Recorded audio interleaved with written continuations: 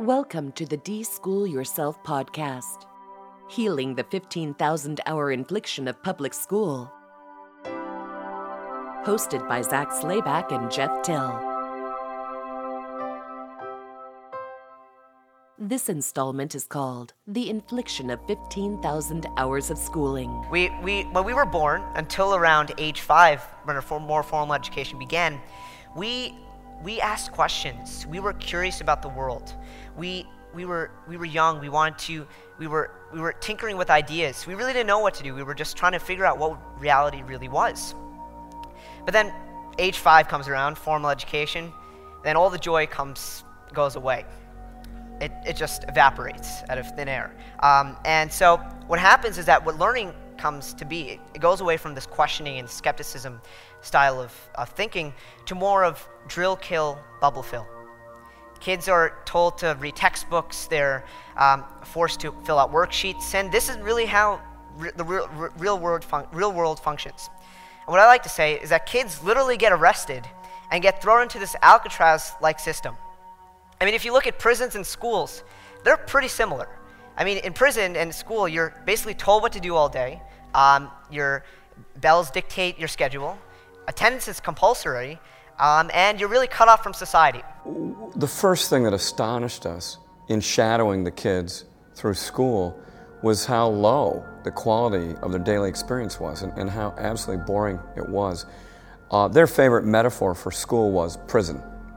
And in fact, it was kind of like that. You know, you're told where to go, you're told where to sit, and you're talked to.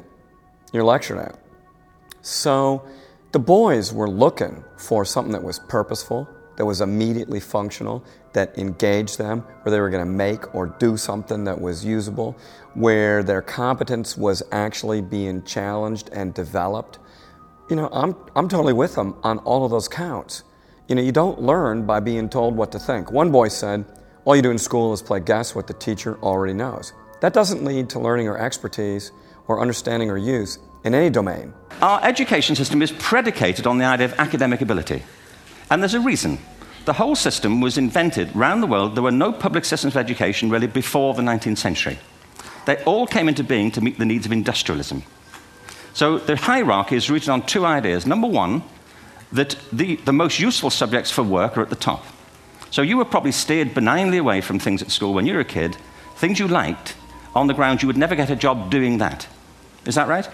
Don't do music, you're not going to be a musician. Don't do art, you won't be an artist. Benign advice, now profoundly mistaken. The whole world is engulfed in a revolution. And the second is academic ability, which has really come to dominate our view of intelligence because the universities designed the system in their image. If you think of it, the whole system of public education around the world is a protracted process of university entrance. And the consequence is that many highly talented, brilliant, creative people think they're not, because the thing they were good at school wasn't valued or was actually stigmatized. Why does high school suck so much?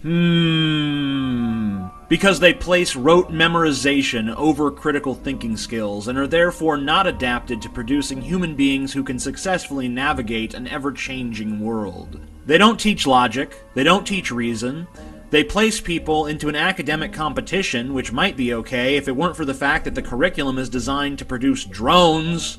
You're all competing to see who can be the best drone. The teachers are mostly bitter and inept, and I don't blame them given their work conditions. How can you honestly expect one person to attend to the needs of huge classes of 20 people or more with unique personalities and different ways of learning? Granted, class sizes depend considerably on the region of the country where your high school is located. They place extreme emphasis on standardized tests, which are horrible. All anyone learns from that is how to pass a fucking standardized test. They create arbitrary rules that make no sense at all and are rigidly enforced at all times. This continues to plague us well beyond high school, unfortunately. Just about everybody has gone through the schooling process, and I think a lot of people don't really sit and stop and contemplate what it actually did to them, since it's such a state of nature in our current society, and with everyone we know, we just presume that its outcomes were benign and that it really didn't do any damage. Would you say that's an accurate statement? Oh, yeah, certainly. I mean, if you try to ask people to imagine a world without school, usually their first questions jump over to, like, how will people learn, right? Mm-hmm. It's that schooling and learning have become the same exact thing, and they can't even imagine a world in which other ways of learning exist, which, like, right now in U.S. history, at least, is kind of a weird time, because it's the first time, and I think we touched on this in an earlier recording with Dr. Gray, but it's the first time ever that you've had so many people who have been through school. Pretty much everybody has been through school K through 12, save some homeschoolers. So we've really truly reached this point where it is viewed as you noted, like this state of nature. Simultaneously, there's some of this optimism that you could have that there is a jump in home education. There is an increase in alternatives to traditional compulsory state schooling. But I think that people have been through it so much. Their parents have been through it. Their children are going through it, that they can't even imagine a world in which people can learn well without school. I wanted to go and talk about the history of schooling for just a little bit. And it's my opinion generally that anytime you want to pass on bad ideas or bad behavior that's unnatural to a person, is that you have to do it when they're a child. It's very hard to make compliant citizens, obedient soldiers and whatnot, without taking them over as children and spending a huge amount of time stuffing these ideas into their head. And that was precisely, as we've learned from John Taylor Gatto, what the invention of school originally was. And you could trace it back to Spartan times when they needed to raise perfect soldiers. He often talks about 150 years ago in the Prussian system of realizing that soldiers weren't willing to die for God and country, and the best way to make them obedient was to put them through school as children. Yeah, it's interesting. I recently held a roundtable discussion where two of the readings we did, it was on compulsory state schooling. One was Gatto's essay from Harper's Weekly called Against School. Great, short little essay, very well written, good introduction to a lot of these ideas. And the other was one of Johann Gottlieb Fichte's essays. Mm-hmm. And Fichte was, there are certain thinkers that if you look at the libraries of bad people throughout history, that these thinkers just come up in multiple people's libraries. Marx is one, I think. Kant is another. Kant just comes up in a lot of people's libraries, though, too. And Fichte. And Fichte was a Prussian thinker around the time of the Napoleonic Wars. And, Gatto tells the story that the Prussians had multiple incidents where their soldiers would just get up and run from French armies during the Franco-Prussian Wars. And that's what any normal person would do, right? Mm-hmm. Well, they realized that's because they weren't able to make this appeal to God anymore, right? Because in classical times, what you could do, and in medieval times, what you could do is that you could make the case that people really don't even have free will, that all their actions are dictated or ought to be dictated by some sort of divine will, right? Divine command. And when you saw modernity roll around, which the Prussians saw in a very kind of fragmented way because the state itself was so fragmented, is that religion started to fall away, and they couldn't make this appeal as easily to like, oh, this is what God commands, or what divine will, what the king demands that you do as a surrogate of God in order to be a decent person. So what they needed to do was they needed to find some kind of way, okay, how else can we usurp this idea of free will? And Gatto tells it that what they do is they essentially make the state become God. And if you actually go back and you read Fichte's essay, it's this terrifying essay. I was standing around waiting for it's part of the Addresses to the German Nation. I forget which specific essay it was. I believe it's number 5. But I was standing around at the conference waiting to do the roundtable that I was leading, and one of the attendees who had registered for it walked up to me and he said, oh, I'm looking forward to discussion later. And I told him, oh, great, I'm looking forward to it as well. And he just looks at me, and his face just kind of goes pale, and he's like, that essay was terrifying. And I realized he didn't mean the Gatto essay. He meant the Fichte essay. And it's because what Fichte talks about is you want to take children, you want to put them in their own communities where they only interact with other children, and you want to make it so painful for them to do otherwise than what the school system and the state commands that they do, to the point that they can't even conceive of the idea of having their own choices. You want to stamp out free will at its source. And the way you do that is you take children, you put them around a bunch of other children so they don't see people who have actually experienced free will, and then you put them through this kind of command control system.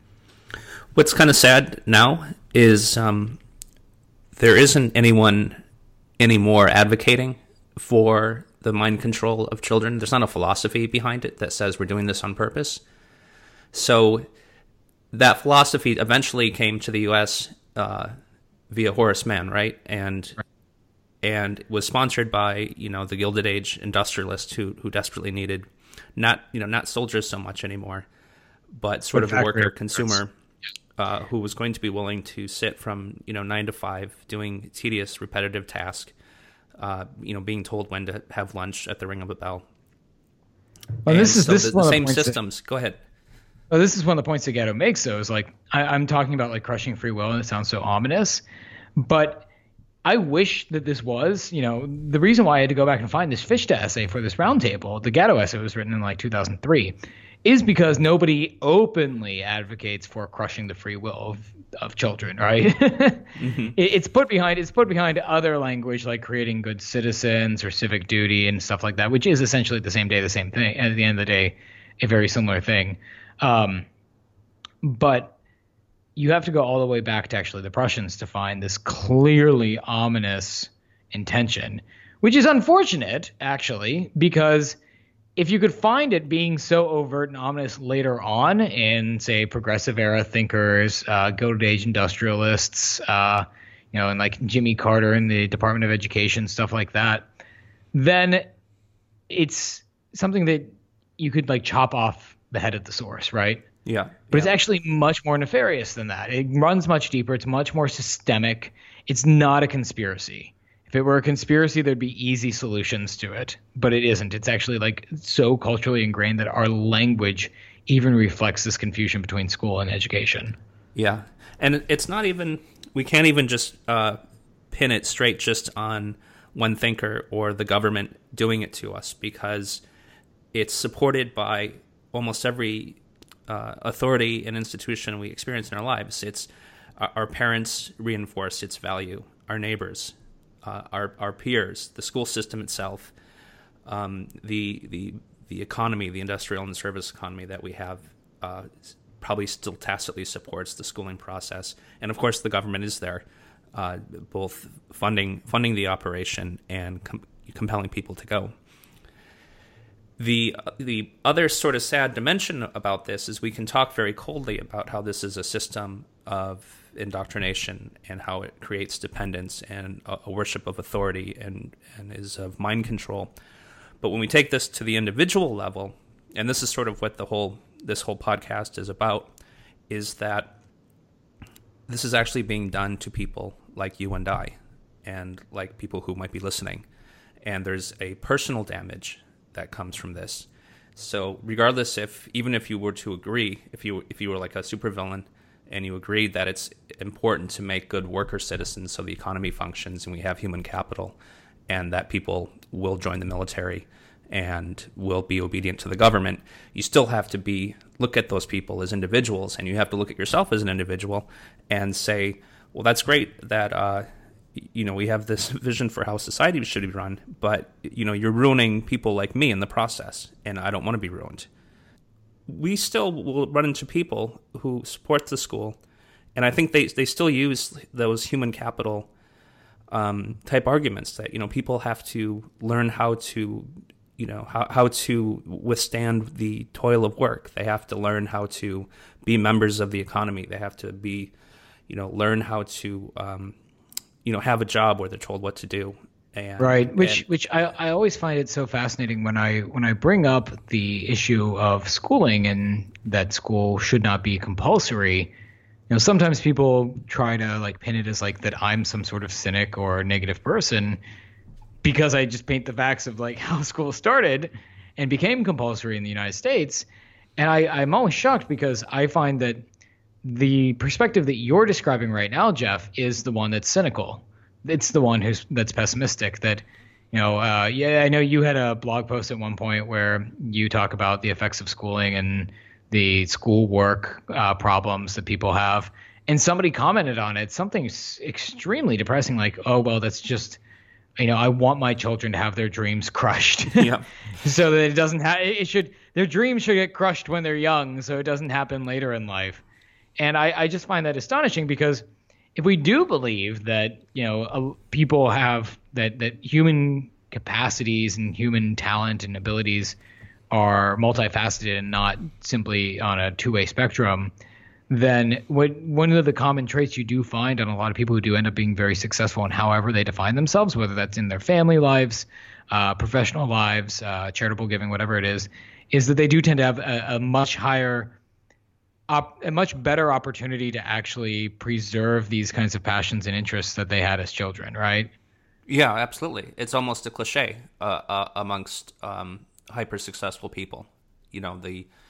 The Steve Jobs, the Bill Gates, who realize sooner than later that they have to separate themselves from institutional learning. I believe both of the Google co-founders actually went to a Montessori school as well. And to do that are people who have to reverse the mind control, the bow to authority, all of the negative things that school happens. And that's sort of what we're trying to present here. And in later episodes of this, we're going to talk about how to reclaim that after school has ruined it for you. So Gatto talks about these 7 different purposes of schooling, which are actually really quite explicit in some of the earlier thinkers' works, Fichte in particular, but Fichte, Inglis, and others. And when you read through them again, it sounds conspiratorial, but if you couch them in terms of your own experience in school, he talks about provisional self-esteem, for example, or fixed habits of reaction to authority, right? Mm-hmm. Like as a child, by the time you are in 8th, 9th grade, everybody reacts the same way to the bell coming at the end of the day to the class, or they all react the same way when their name is called out by someone who stands at the front of the room, right? Mm-hmm. And when you actually couch it in terms of your own experience with school, I actually think it seems considerably less conspiratorial, considerably less wacky, and something that you can actually apply directly to your life. So let's go through these, right? Sure. I really want to read just a few sentences from Gatto's source material, which is dumbing us down. And I have to apologize, Zach. I have the second edition here, which doesn't have your forward in it. So my forward doesn't come out until early next year, so you're okay. Okay. Well, this podcast is going to live on for centuries. So if you're listening to this and we haven't cut this part out, then go and buy the 25th anniversary edition that has the foreword by Zachary Slayback. You won't regret it. So the first lesson is confusion. The first lesson I teach is confusion. Everything I teach is out of context. I teach the unrelating of everything. I teach disconnections.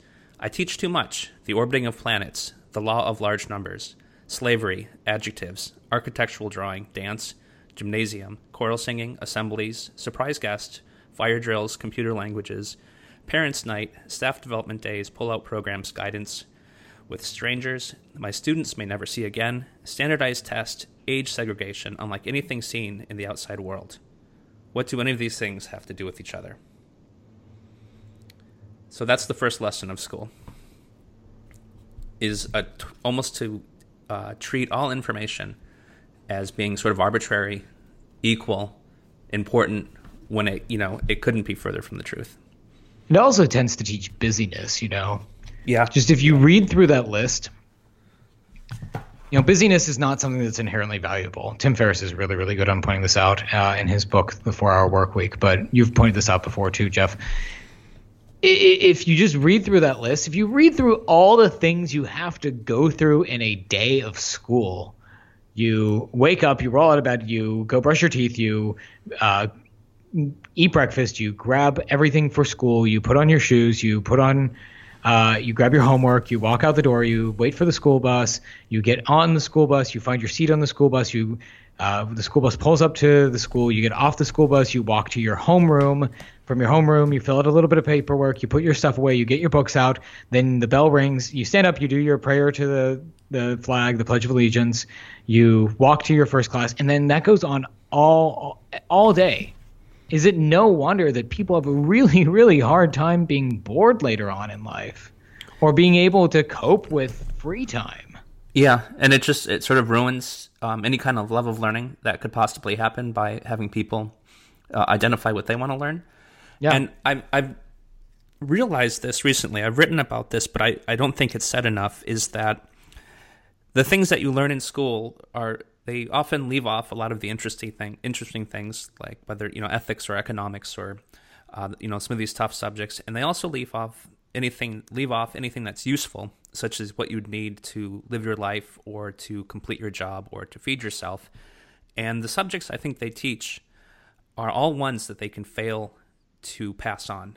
So there's nothing essential about school subjects, maybe save for some reading, writing, and a bit of arithmetic, that are really essential to learn. So they purposely peel off a set of subjects that they can fail to teach you. And everything that's really critical to learn, like how you're going to live your life or what you find interesting, they don't dare teach because they can't be held accountable to it. Yeah, exactly. Yeah, no, I mean that's a really good point.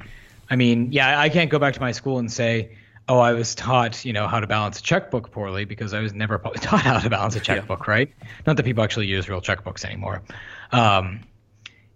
That's an interesting point, because I run into, I'm recording this right now. I'm up in Pittsburgh, and I am recording this in Oakland, which is where a bunch of the universities in Pittsburgh are. And I've noticed, talking to a lot of the students here, even at like Carnegie Mellon University, one of the best universities in the country, a lot of what they're being taught in computer science and engineering is not applicable in the real world. So that, even on the collegiate level, they can't go back to the university and say, well, the university taught me how to program poorly, because the university probably didn't even teach you how to program in a way that is applicable in the workforce today. I've talked to a number of people who they went and they worked in, say, Silicon Valley for a year, right? And they did learn all these new skills there. Then they come back for school and they understand they're just jumping through the hoops with school. So the school isn't even teaching them like outdated ways of doing software engineering, for example. It's just teaching them the abstract theory and then leaving the rest for them to learn. So the school can't even be held accountable to their lack of learning it in the first place. Yeah, it's insane. And that would be that doesn't even start to go into confusing the person. It's just like it's confusing them and pointing them in the wrong direction. Okay, the next one, 2. The second lesson I teach is class position, and I'm just going to skip ahead here. If I do my job well, this is Gatto speaking as a teacher, the kids can't even imagine themselves somewhere else, because I've shown them to envy and fear the better classes and how to have contempt for the dumb classes. Under this efficient discipline, the class mostly places itself into good marching order. That's the real lesson of any rigged competition like school. You come to know your place. So here, this was an interesting point, because this one was brought up by one of the attendees at my roundtable discussion that I did, and he was trying to be charitable to the schools, and he said, I went to a pretty good school, blah, blah, blah. And the school, I think, did a pretty decent job of trying to encourage creative thinking and independent thought. But really, like, what more can the school do? And I was just being the discussion leader, so I didn't want to tell him, these are the things the school could do. But if we just look at this on a very young level, which Gatto points out, you have to walk in single file line from classroom to classroom as a child, right? I remember very explicitly, I very much remember this. I had a teacher in, I want to say it was 5th grade, Mrs. Koshowitz, who we were walking from one of her classes one day, and I decided, that I was in a good mood. I don't know why. I just decided I was going to whistle a little tune. And she stopped the whole class in the hall, turned around, looked at all of us, and demanded to know who was whistling. And everyone just fell dead silent. Because God forbid somebody step outside of the system of order that they had imposed in that system, right? Mm-hmm. And it's just little things like that. If you do that years and years and years when people are very, very young, by the time they are 9th, 10th, 11th, 12th graders, by the time they are 20, 30, 40 years old, they're going to think they're being creative thinkers, and they're not, because they have so much limited their ability to actually engage in creative thought, because they have internalized these beliefs that engaging in what formerly would have been known as creative thought results in pain. Mm-hmm. Yeah. It's disincentivized from a very, very young age. The other part about class position is they constantly want kids to be in constant comparison with other groups, and they reinforce this, through testing, and they definitely want to know, almost advertise, who's bad at this, who's good at this, and what order it goes into.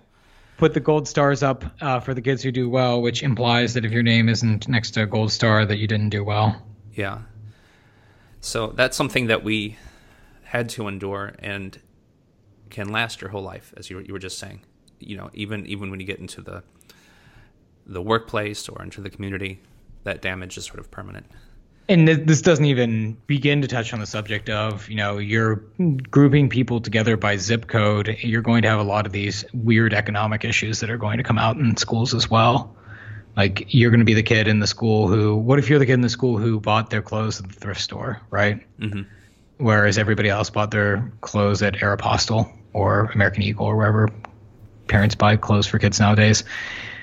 That itself is going to have a huge impact on this idea of class position. So it's not just class position hierarchical within like the authoritative system of the teacher is supreme, the person at the front of the room, you must obey that kind of authority, but class position in an economic sense as well. Okay, the third lesson I teach is indifference. I teach children not to care too much about anything, even though they want to make it appear that they do. How I do this is very subtle. I do it by demanding that they become totally involved in my lessons, jumping up and down in their seats with anticipation, competing vigorously with each other for my favor. It's heartwarming when they do that. It impresses everyone, even me. When I'm at my best, I plan lessons very carefully in order to produce this show of enthusiasm. But when the bell rings, I insist they drop whatever it is that we've been doing and proceed quickly to the next workstation. They must turn on and off like a light switch. Nothing important is ever finished in my class, nor in any class I know of. Students have a complete experience except on the installment plan. So here he's saying, that you will randomly switch topics regardless. So even if you're really into your math class at the time, the bell's going to ring after 45 minutes, and now you're going to go to study poetry. And then no matter how much you're into this or how incomplete the project is, or how much you'd want to study that some more, you're then 45 minutes goes and a bell rings and you have to go to a gym and play dodgeball. This is a really important point, I think. When I talk on the issue of school and education to people tend to get really, really caught up in little policy minutia or like the cost of school and things like that. But if we think that education is important, if we think that learning is important, then the number one thing you want to prevent from people feeling is indifference. People learn quickly. They learn very well when they're actually interested in a subject. And one of the biggest structural components here is the Gatto notes that I think is genius is the fact that in my school, I only had 39 minutes if I wanted to study any subject that I was interested in. 39 minutes. That anybody who's listening to this who has ever learned something on their own knows that is totally insufficient to learn anything to a level that actually matters, right? Because if you are actually interested in something, you're going to fall into a state of flow. And in that state of flow, 39 minutes are going to go by like that. And you want to have yourself set up institutionally in such a way, like we can move away from like the cultural issues of school. We want to have ourselves set up institutionally in such a way that you can fall into this state of deep work where you can sit down and if you're really interested in something, you can work on it for an hour without really being interrupted and without the bell going off, a teacher telling you have to move around, and to a point that you won't even know that it feels like an hour. That is, that I think that kind of structural element about school is one of the most destructive elements to actually having people learn. The most destructive element is the compulsory nature, but that probably takes a close second. Yeah, I wonder how, I'm sort of thinking and talking at the same time, if that's okay, but how that translates into the workplace and getting people to do work that they don't care about and being able to, give someone the title of, you're the uniform leasing redemption manager for the Northeast, and here's this awful set of tasks that you have to do, and having that worker not only sort of accept them, but then sort of reverse out and take pride in their work, because there's so many people who are dispassionate about the work that they do. How necessary of a mechanism is this indifference to populating our workforce? At the same time, this is more, how does our news cycle, like we just went through the presidential election,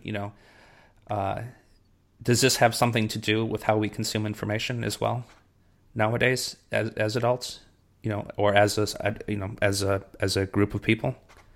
Well, I don't, you describe that job of like uniform distribution as if it's some sort of hellish, nightmarish job.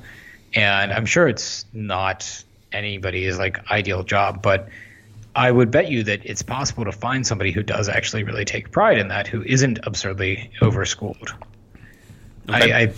I would think that it's actually this kind of schooling that prevents somebody from, sucking it up and saying, okay, this isn't great, but I'm going to make the most of it, and I'm going to become the best uniform distributor out there. Because what they internalize is that it doesn't matter. It doesn't matter if you become the best uniform distributor out there for the Northeast corridor region of your company, because you've learned time and time again that even if you're something good at it, time to drop it and go home and turn on the news, pick up a beer, and then change the state in which you're thinking. So we run into this huge chicken and egg problem here, right? About whether or not these things are inherently just terrible, or if school is designed to make them seem less terrible, or all these other elements there. And I think that's a slightly more complex topic. I do think there are certainly jobs out there that school is designed to just create great worker ants for. But I would bet you that you could find somebody. I would bet you if you took two people, right, and one person has been through this kind of school system that we're describing and one person hasn't, that the person who hasn't been through it will be just as likely, if not more, to actually find meaning in a job like that. Like an inherent meaning, not like an exogenous, like, oh, the supervisor is going to come here and they're going to beat me if I don't get this done kind of meaning. Yeah. Although at many workplaces you'll find a look busy culture where the presence of activity sort of trumps the production of value, and that becomes the goal of work in itself, is to make sure you have continuous tasks. I think that might be an effect of school. So of course, in a deschooled society or an unschooled society, uniforms still need to be distributed.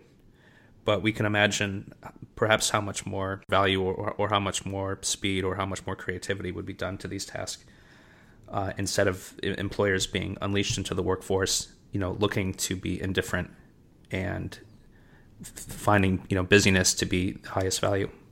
Right. So, okay, not a complete thought on my part, but good enough for the internet. The fourth lesson I teach is emotional dependency.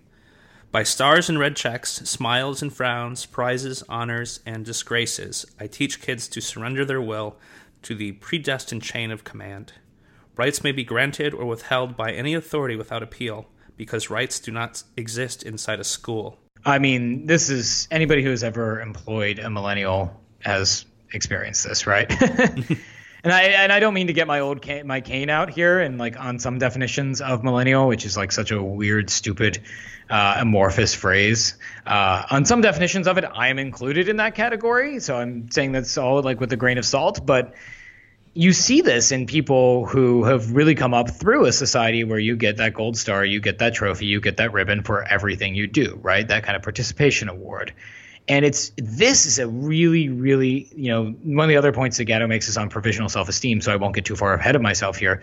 But this is a really, really, really difficult element to work with, because you end up as a person who's been through this, and I like to think that myself, I've done a pretty good job in my life of guarding against the check marks, the smiley faces, the gold ribbons, and all that kind of stuff.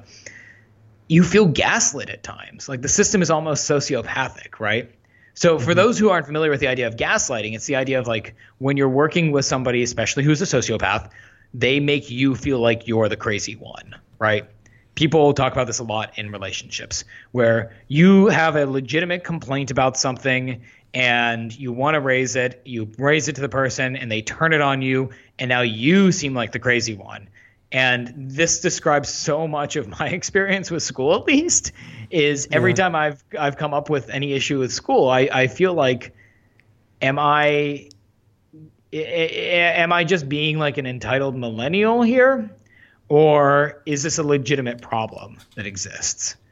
And school kind of teaches you like, oh, well, no, it's not a legitimate problem. It's almost like reverse gaslighting. Let's put these next two together. Actually, I want to put four, what we just did, emotional dependency, now with intellectual dependency and provisional self-esteem. So I'm going to read both of these, and then we can talk about it. Because I think all three of these are connected. Emotional dependency, intellectual dependency, and provisional self-esteem? Yeah. Yeah. No, they certainly are. The fifth lesson I teach is intellectual dependency. Good students wait for a teacher to tell them what to do. This is the most important lesson of them all. We must wait for other people, better trained than ourselves, to make the meaning in our lives. The expert makes all the important choices. Only I, the teacher, can determine what my kids must study, or rather, only the people who pay me can make these decisions, which I then enforce. And then I only have a sentence highlighted here for number 6, provisional self-esteem. Our world wouldn't survive a flood of confident people very long, so I teach that a kid's self-respect should depend on expert opinion. My kids are constantly evaluated and judged. So all three of these that we just did are very much an appeal to authority, and teaching that an external force is what determines our meaning and purpose in lives. Right. God. Yeah, and I see this. There's a lot wrapped up here, right? These all three go together very, very well, but at the same time, I can see why Gatto broke them apart into 3 separate categories. This kind of intellectual dependency is the one that I think is most nefarious.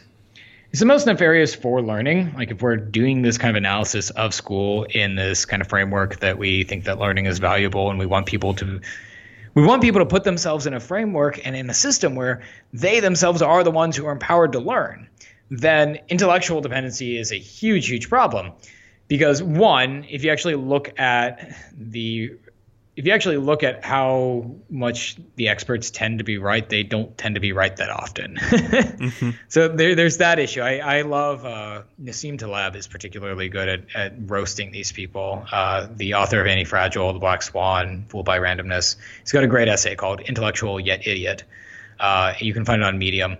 And he talks about how there's a certain class of people who view themselves as experts, right? But if you actually look at their track record, they tend to be wrong just as often as they're right. The replicability of studies in the social sciences is a great example. It's actually really quite low. I don't have the specific number in front of me. Or in non-social sciences, in philosophy, there's this great instance called the SoCal Affair, where somebody wrote a paper that was just total and complete jargon and submitted it to a prestigious journal of postmodern studies, and it got accepted. And it was literally jargon. There was literally nothing said in this article. It was nonsense. And that's just a testament to the incentives that are at play in this institution. So these are the people to whom a lot of people outsource their own intellectual development. And there's this crazy idea wrapped up in all this, especially in K-12 education, that everybody needs to know and learn the same things on the same schedule at the same time. And if you actually look at people who, I know a lot of people who say they hate math, right? Oh, I'm not good at math. I'm just not good at math. And I think that's just like a bunch of malarkey. I actually don't think anybody is naturally bad at math. You might find some people who are a little bit better at math than others, right? But I think that most people can probably do algebra at a fairly decent level. And honestly, beyond algebra, you probably don't even need to know math anyway that much. But what happened was that they were forced to learn it too early and without any kind of context or meaning in their lives for learning it, and they ended up resenting it. That's what happened. Same thing with reading, right? In a lot of cases of, say, Sudbury schools, it's very, very rare to find somebody who has dyslexia at the school, and which raises the question of whether or not dyslexia is overdiagnosed in society and is similar to this kind of like hatred of math. If you teach somebody, oh, you're just not good at reading, you have this thing that makes it difficult for you to read, we're going to call it dyslexia, and we're going to label you that way. But if you remove somebody from that kind of system, of that kind of intellectual dependency of when they're allowed to learn and how they're allowed to develop, you'll tend to find that they can reverse a lot of those symptoms. So the intellectual dependency, I find a particularly nefarious one, because it is wrapped up a lot in this self-esteem one too, right? Like people who say, I don't like math, so they choose not to even explore the idea of maybe becoming an engineer later in life, when in reality, if they had context for their relationship with math, they would actually be a great engineer, right? There's a lot wrapped up in this. Yeah, and the threats that are put upon children to learn this sort of arbitrary raft of things, they basically imply that if you don't learn how to read by this age, or if you don't get this grade at this grade, that you're not going to succeed in getting into college, and then you're not going to succeed in getting a job, and that you will forever be a poor and desperate loser. If you step outside of this very structured system of pats on the head, right? So like I went to an Ivy League school, and a lot of my peers, I didn't graduate, but a lot of my peers who are graduating now are probably have greater self-esteem issues than a lot of people I know from my own high school who are in the trades now. But the way that school is kind of set up is it's a system designed. One of the things that I really wish Gatto would hit more on when he talks about the history of school is that where schools really started were with the clergy, right? Mm-hmm. And he kind of hints at this, but he doesn't hint at it. He doesn't get it as hard as I wish he would, which is that schools were originally designed as seminaries, as theological institutions, right?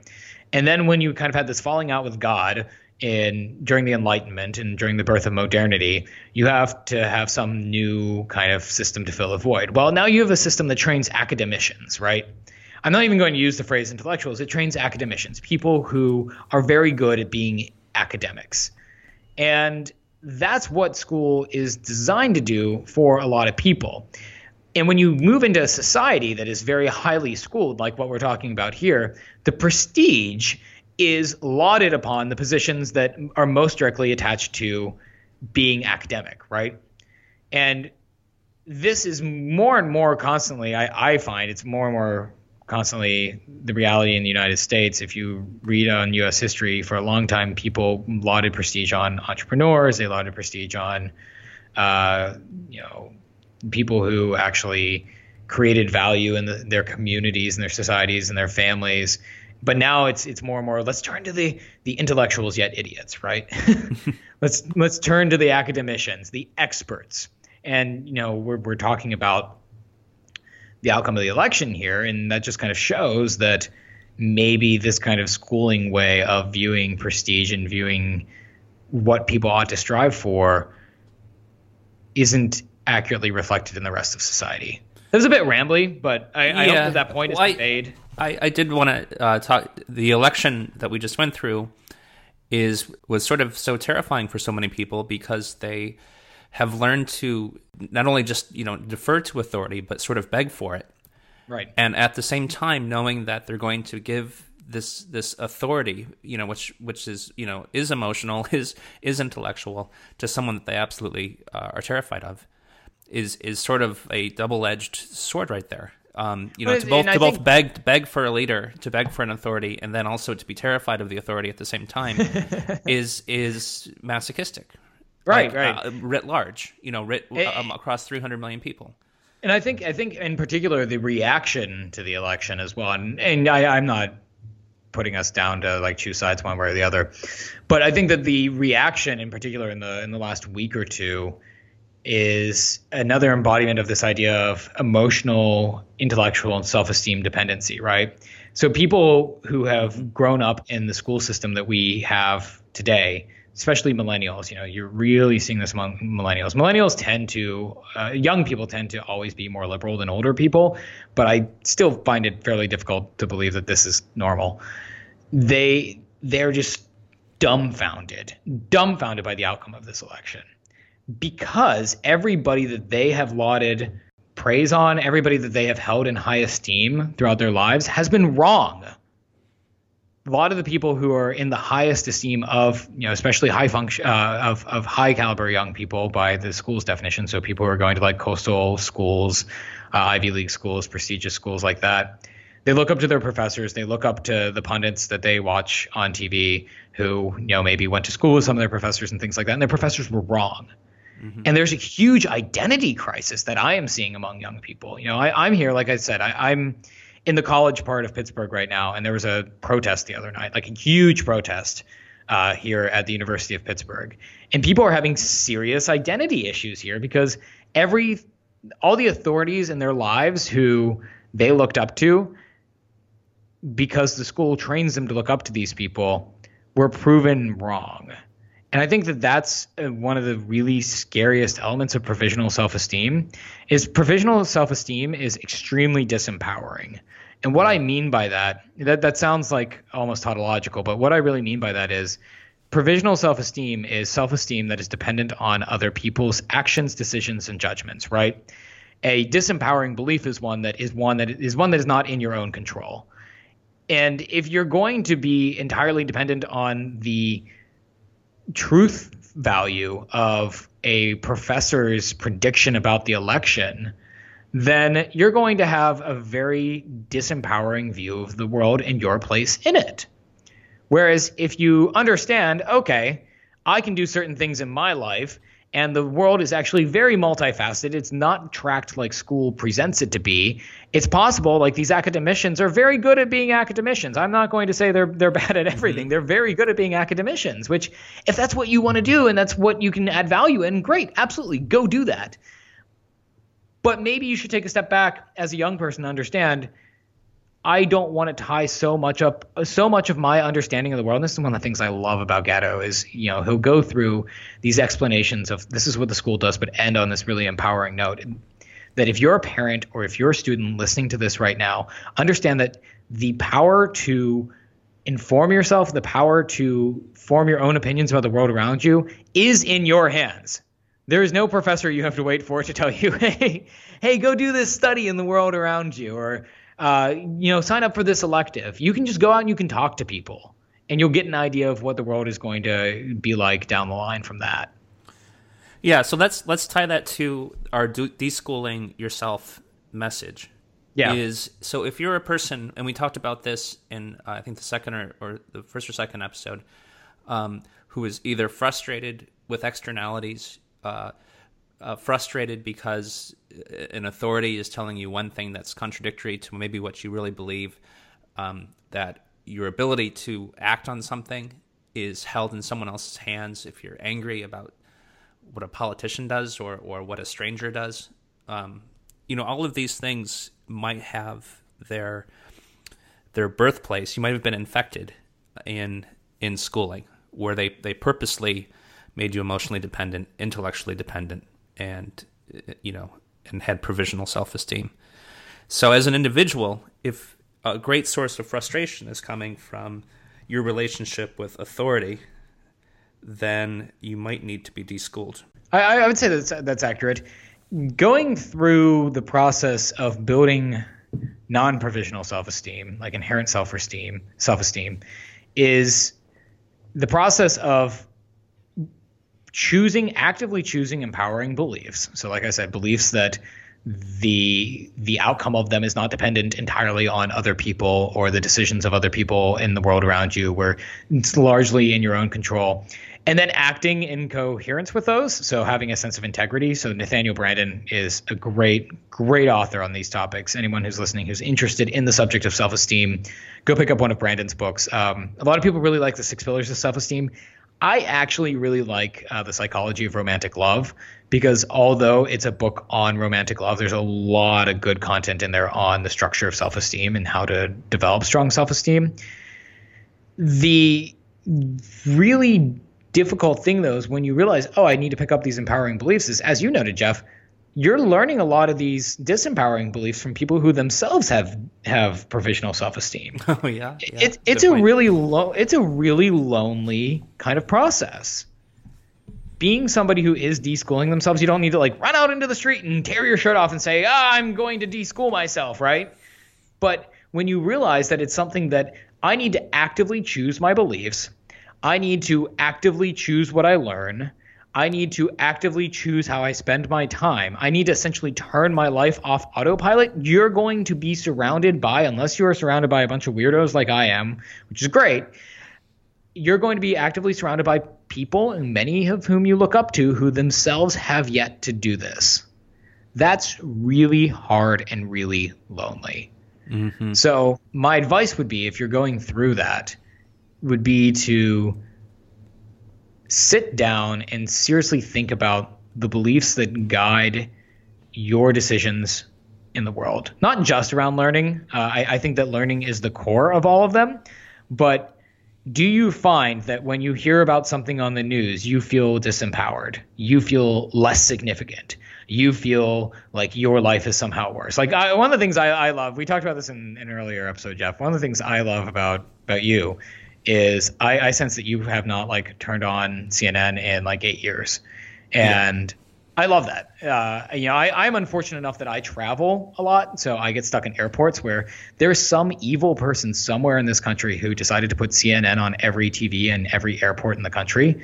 And whoever they are, I am going to track you down, because you've significantly harmed the quality of my life. But I am so astonished when I find people who the news will seriously affect their ability to live their lives happily. But I do think that that's something that's an element that comes out of school, because you tend to internalize these beliefs from school, that there are certain authority figures, or there are certain things that they do not directly affect your life, but they affect how you ought to judge yourself. So let's again think about walking in line, or asking to use the bathroom, right? This is this idea that's incredibly disempowering, that somebody can't just get up and go exercise one of their bodily functions, right? Mm-hmm. But we teach children from a young age that they have to ask an authority figure who's totally arbitrary over them, just someone who was hired by the school board, who good chances are they were hired by the school board because they knew the school board. They had some sort of prior relationship with the school board. That this person gets to determine how you even use some of your basic bodily functions. Well, of course you are going to have weird relationships when you find out that some senator who represents people thousands of miles away from you it said something that's not going to affect you. When I talk about unschooling my own children, and people ask me why or how's it going, and I just want to say I just don't really want to send my kids to sit in some grubby room with a government employee who makes a crappy salary, so that they can ask permission when they go to the bathroom. But to say that about my own children, we have to say that about ourselves too. Is that at one point, people who we loved very much, our parents, sent us into some grubby room to sit all day with a lowly paid government employee and ask, and grovel to go to the bathroom. Okay, that was an ugly thought. I'm sorry. Okay, that was a disempowering thought, right? Yeah. Okay. Part of deschooling, by the way, part of deschooling is one of healing yourself, dear audience, and one of protecting your children. And not having the same mistakes happen to them. When I talk a lot about learning and relearning how to learn, because I think that school is ultimately the place where, if you watch, Peter Gray was great on this. If you watch young people learn, children learn, they learn very quickly and they learn very well. School tends to be the place where you go to unlearn how to learn. So if you're trying to learn how to de-school, I think one of the core concepts that you need to understand in any kind of learning is you need to have a strong enough reason why you want to do it, right? I think it's because everyone who you can point to who has gone through a process of de-schooling, whether they call it that or not, tends to live a much more fulfilled, happier life. But if you're like me, if you're listening to this and you're like me and you don't have children yet, what makes me very motivated to kind of introspect and go through this process of de-schooling and to put content like this out here is because I have seen the effects of it on myself, and I do not want that for my own children. And I don't want them to have to feel alone. My parents, were great parents. They did the best they could. But I don't want to go through that process. I don't want my children to go through that process themselves. Hopefully they never have to go through it, but I really don't want them to go through it alone. And I think that that's a fairly strong reason to be interested in this process of de-schooling and to try to actually internalize it every day when you're thinking about, okay, how do I relate to authority around me? How do I relate to interests and beliefs that I have? Yeah. And if you wanted to extend this to a vision for a more, a happier, more peaceful society, I think this de-schooling process is essential to it, and especially handing it down to your children. But I always, I like to think of things at the personal level, especially for this conversation. Yeah. Okay, the last lesson of God 07, the seventh lesson I teach is that one can't hide. I teach students that they are always watched, that each is under constant surveillance by me and my colleagues. There are no private spaces for children. There is no private time. Class change lasts exactly 300 seconds to keep promiscuous fraternization at low levels. Students are encouraged to tattle on each other and even to tattle on their own parents. Of course, I encourage parents to file reports about their own child's waywardness too. A family trained to snitch on itself isn't likely to conceal any dangerous secrets. I mean, this is just an extremely Orwellian idea too. Yeah. If you read 1984, you have instances where people's families are snitching on them. The lack of private space is an interesting philosophical issue to me, because I think that's, if you don't have a private space, then let's go back to what I was talking about with Fichte, right? Where at the end of Fichte's address to the German nation, the one that I was referring to, he talks about the importance of having these children in communities of children, right? With an authority figure looking over them, right? But if that's the case, then you fall into this kind of mimetic atmosphere, right? Where nobody knows what they want, so they just want what other people want. What you end up getting is the definition of success is what other people think the definition of success is. Mm-hmm. And I certainly see this. This is probably one of the number one things I see among highly schooled, high caliber by the school's definition, young people. If you go to an elite university, very few young people there know why they want to be elite. And if they do, it's usually because other people think that a particular job or career or achievement that they're striving for is elite, right?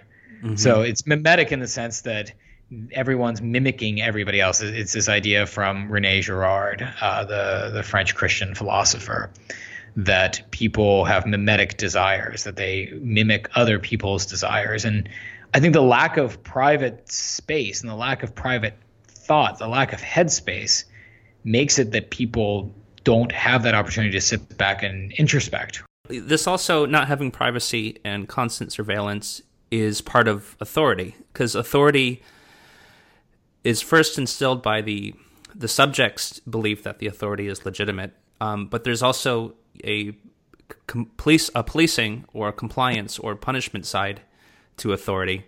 And if you constantly feel like you're never alone and that you're always being watched, you're going to change your behavior so that you're going to be compliant, you're not going to be punished, etc. So if you make privacy something that's weird, right, then anybody who requests privacy, they have to be doing something wrong. And that's even sort of like a political meme right now, right? Right. Between the NSA spying or whatever. Part of me believes that they want that news to be out there just to make us feel surveilled. regardless if they are, it could be just a complete placebo of a program, that they're not actually gathering any data and they don't know what to do with it. But just having that feeling of constant surveillance. And then a lot of people, even defending it, feeling like it makes them feel more safe. We just went through the 6 hidden lessons of school from John Taylor Gatto, and I thought that Brett Veinotte of the School Sucks podcast, he, in his second series, does the 3 hidden lessons of school. And his lessons that school really teach is apathy, which we covered in John Taylor Gatto's indifference argument, and then obedience and conformity. And I think obedience and conformity, let's take obedience first. So I don't think we can question at all that school's ultimate purpose is to teach people to be obedient to arbitrary authority. What say you, Zach? Oh, I mean, you just watch how children interact with adults in school, or they interact with adults in the real world. They either interact with them in one of 2 ways, especially in the real world, either entirely and completely insolent, as if rebelling against some sort of imposed system on them, or just entirely and completely subservient, as if they're like subhumans. And just watch how children are organized in schools, right? They are organized in lines. They're organized by their last names in lines. They have to walk in lines. They have to ask to use basic bodily functions to go to the bathroom, to even bring a snack with them somewhere. Playtime is scheduled into the day of work rather than the other way around. It's undeniable that it's an obedience-based system. When you want to make the leap that it's designed to create obedience with people, I mean, that's just a factual question. Do people who go through school tend to be more obedient? And what is the stated purpose of the design of the system? And if we go back and we look at numerous social thinkers from, Johann Fichte up through Horace Mann, up through Carnegie Rockefeller, and even more recent thinkers in the United States, you see that the main purpose is to create – it's usually put behind some sort of language like productivity or language like, civic duty, something like that, kind of veil it a little bit. But it's essentially to create people who are obedient to a larger cause. Yeah, and you could see how just about every institution in our society would crave an obedient citizenry.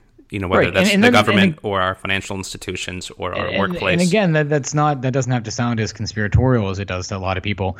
The thing is, if you think about it yourself, if you were this person who was trying to design any kind of system, right, you are probably going to look at it from a central planner's perspective where you get to see it's a big chessboard, right? And you get to move the pieces along on the chessboard.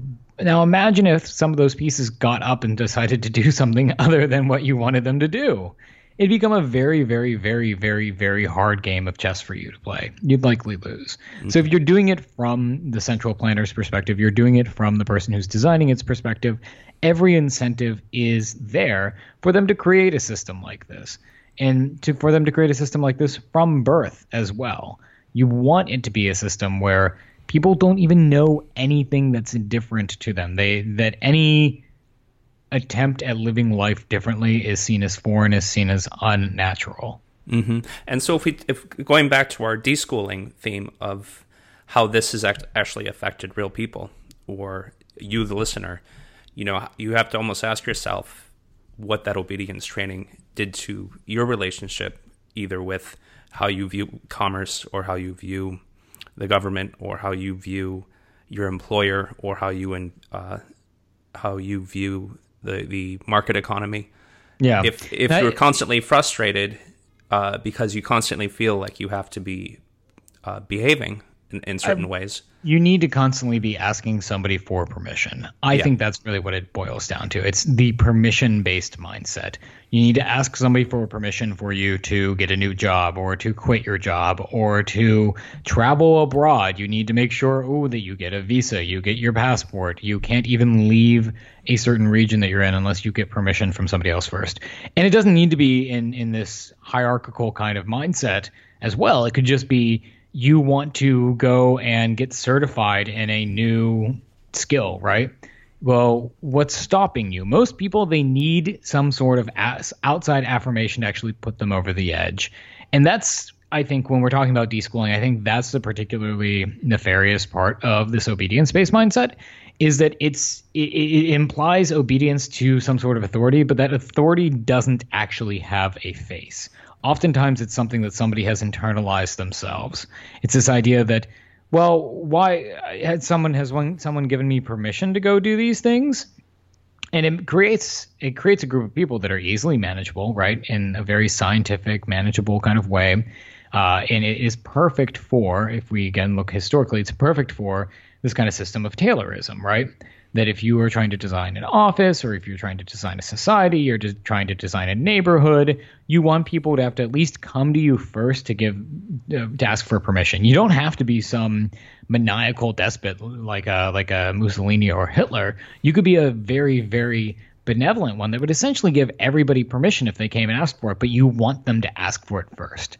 So people internalize this, and it makes it difficult for them to lead their own lives. Mm-hmm. Well, let's move right into conformity, the third lesson, because it almost goes hand in hand with obedience in some ways. Is that we want to be the same as everyone. So even asking permission to live differently, we see that people, it feeds into the conformity and the obedience. Feeds into that conveyor belt type mentality where I must go to college, then I must get this certain amount of job, and I must consume money this certain way. I must own X amount of cars, live in this particular house. And so the conformity, again, talking right to the aspiring deschooler, both, this might be seriously affecting your ability to make decisions about your own life because of this constant wanting to ask for permission, and then this constant paying to have the approval and to conform to others. Well, it's this old idea, right, that you don't know what you don't know. So the particularly difficult thing about conformity, in my mind, is the thing that we noted in the first half of the episode, is this kind of mimetic idea, is that if you don't actually have some sort of reason why you want certain things that's connected to the things that you value, and you don't know why you value those things or why you hold those values, then chances are you just want these things because that's what other people want, right? You want the car, you want the house in the certain neighborhood, you want the job in the certain neighborhood, you want this certain sense of voting for or against one person because that's what other people want. And if you apply this logic to everybody in a group, you can see why it becomes really problematic, because everybody wants what everybody else wants, but nobody really knows what they themselves want, which can be really, really distressing for someone, especially when they're trying to think about, okay, what do I need to do in life that does or does not require permission? Because if you're just liking or pursuing things that other people want, then to whom should you be asking permission in the first place? Mm-hmm. Yeah, I have to imagine that this feeling of asking for permission or needing to conform is got to be a huge source of unhappiness for many, many people. Well, there's Brett has a great video series of clips from Gatto's underground history. So if you're listening to this, go on YouTube and look up the one titled "The New Dumbness," which I think is phenomenal. But it's Brett narrating Gatto, but Gatto makes this point that a lot of people think that they know what they want in life, or they think they know what they're pursuing in life until some particular jarring event comes out of left field and kind of breaks the pattern that they've fallen into, right? And that could be a corporate downsizing that makes them lose their job. It could be an unexpected and particularly nasty divorce, or maybe some kind of illness or something like that. And they see, oh, it turns out all the things I wanted all along aren't actually the things I wanted. We see this, especially in men. We see this with midlife crises, right? Like, I need to assert my control over my life because the power of my ability to assert control over my life is waning with my age. I'm going to go do something that I think I want. And we see this in quarter life crises with more and more young people. They come out of college or they come out of grad school or they come out of the military, and they don't know what they've been pursuing. They've just been pursuing what other people have been pursuing. And although this kind of schooling framework is around them in many different ways in society outside of school, it's not explicitly around them anymore, and the bottom just kind of falls out for them. Yeah. Well, so the frustrating part of being in those phases is that you just almost, it's natural to think of it as just a state of nature and not something that you were, that you were taught over the course of 13 or 16 years. And, once it can be empowering to not feel like a victim of these events if all of a sudden you realize that this wasn't just a set of circumstances that happened to you. It was something that was purposely ingrained in you as a child. We have some more, I want to call them more tactical or more practical things that school has inflicted upon most people that aren't these high-level attributes that we've been talking a lot in abstracts of, it affects your relationship with authority in these ways, or it makes this kind of permission-based mindset, which are all true things. But if you can't move beyond those kinds of abstracts, we can point to solid things. You could think that we're totally crazy and we're totally coming out of left field here, and there are other things that we can point to and say, these aren't exactly the most beneficial things to both you or to the people around you. Mm-hmm. So let's go back to the classroom right now, and imagine ourselves sitting in our rows and having that one teacher a year when we were in elementary school, or those 6 teachers we had during high school, and realize that we were exposed to, for the majority of our waking day, to extremely limited viewpoints. We've purposely, I'm going to go through these quickly, but then we should revisit. We purposely removed old and young people from society and from interacting with each other, and also from interacting with the mainstream, middle-aged adult. Our whole view of society and history is often framed in a context of, history as government, as the great man theory, presidents, and war.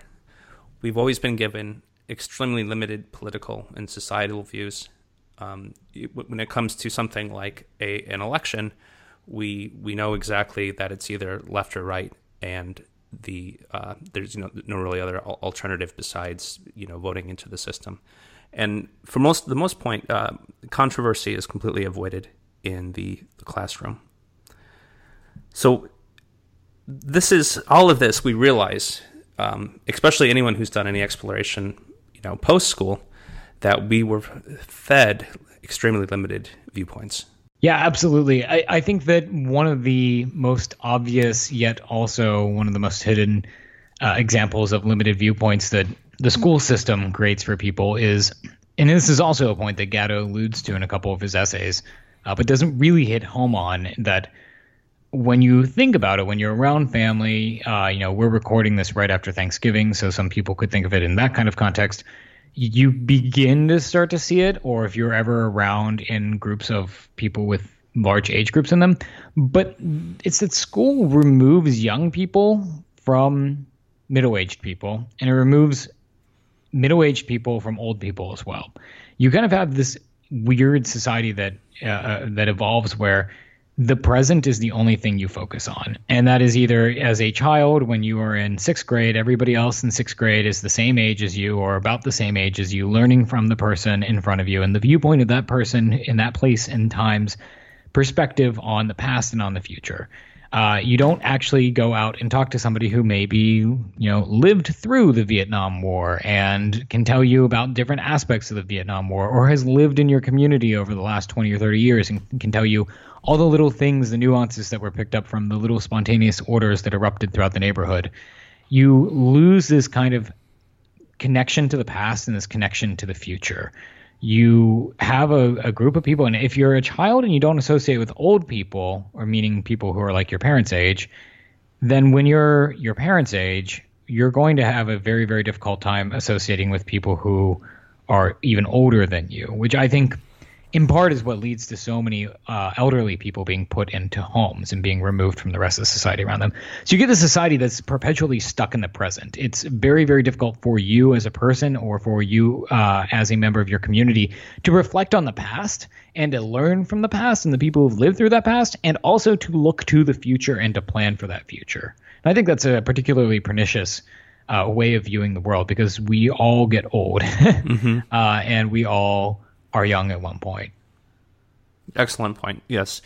I think another disservice that school has done to most of us is that these limited viewpoints are also often seen as being sort of holistic in scope, as if these are the subjects and the viewpoints that exist, and perhaps we've been exposed to everything.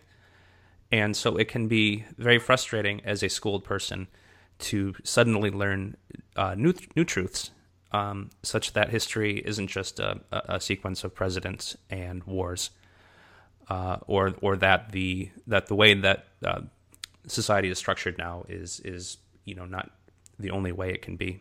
Oh yeah, I mean, I think one of the most valuable things that somebody can do is to go back and read memoirs and read autobiographies, especially of significant people before they're significant, and of people during their time who you normally wouldn't read of in your history classes, in your history textbooks, because then you at least kind of get a slightly different perspective on what that time was like.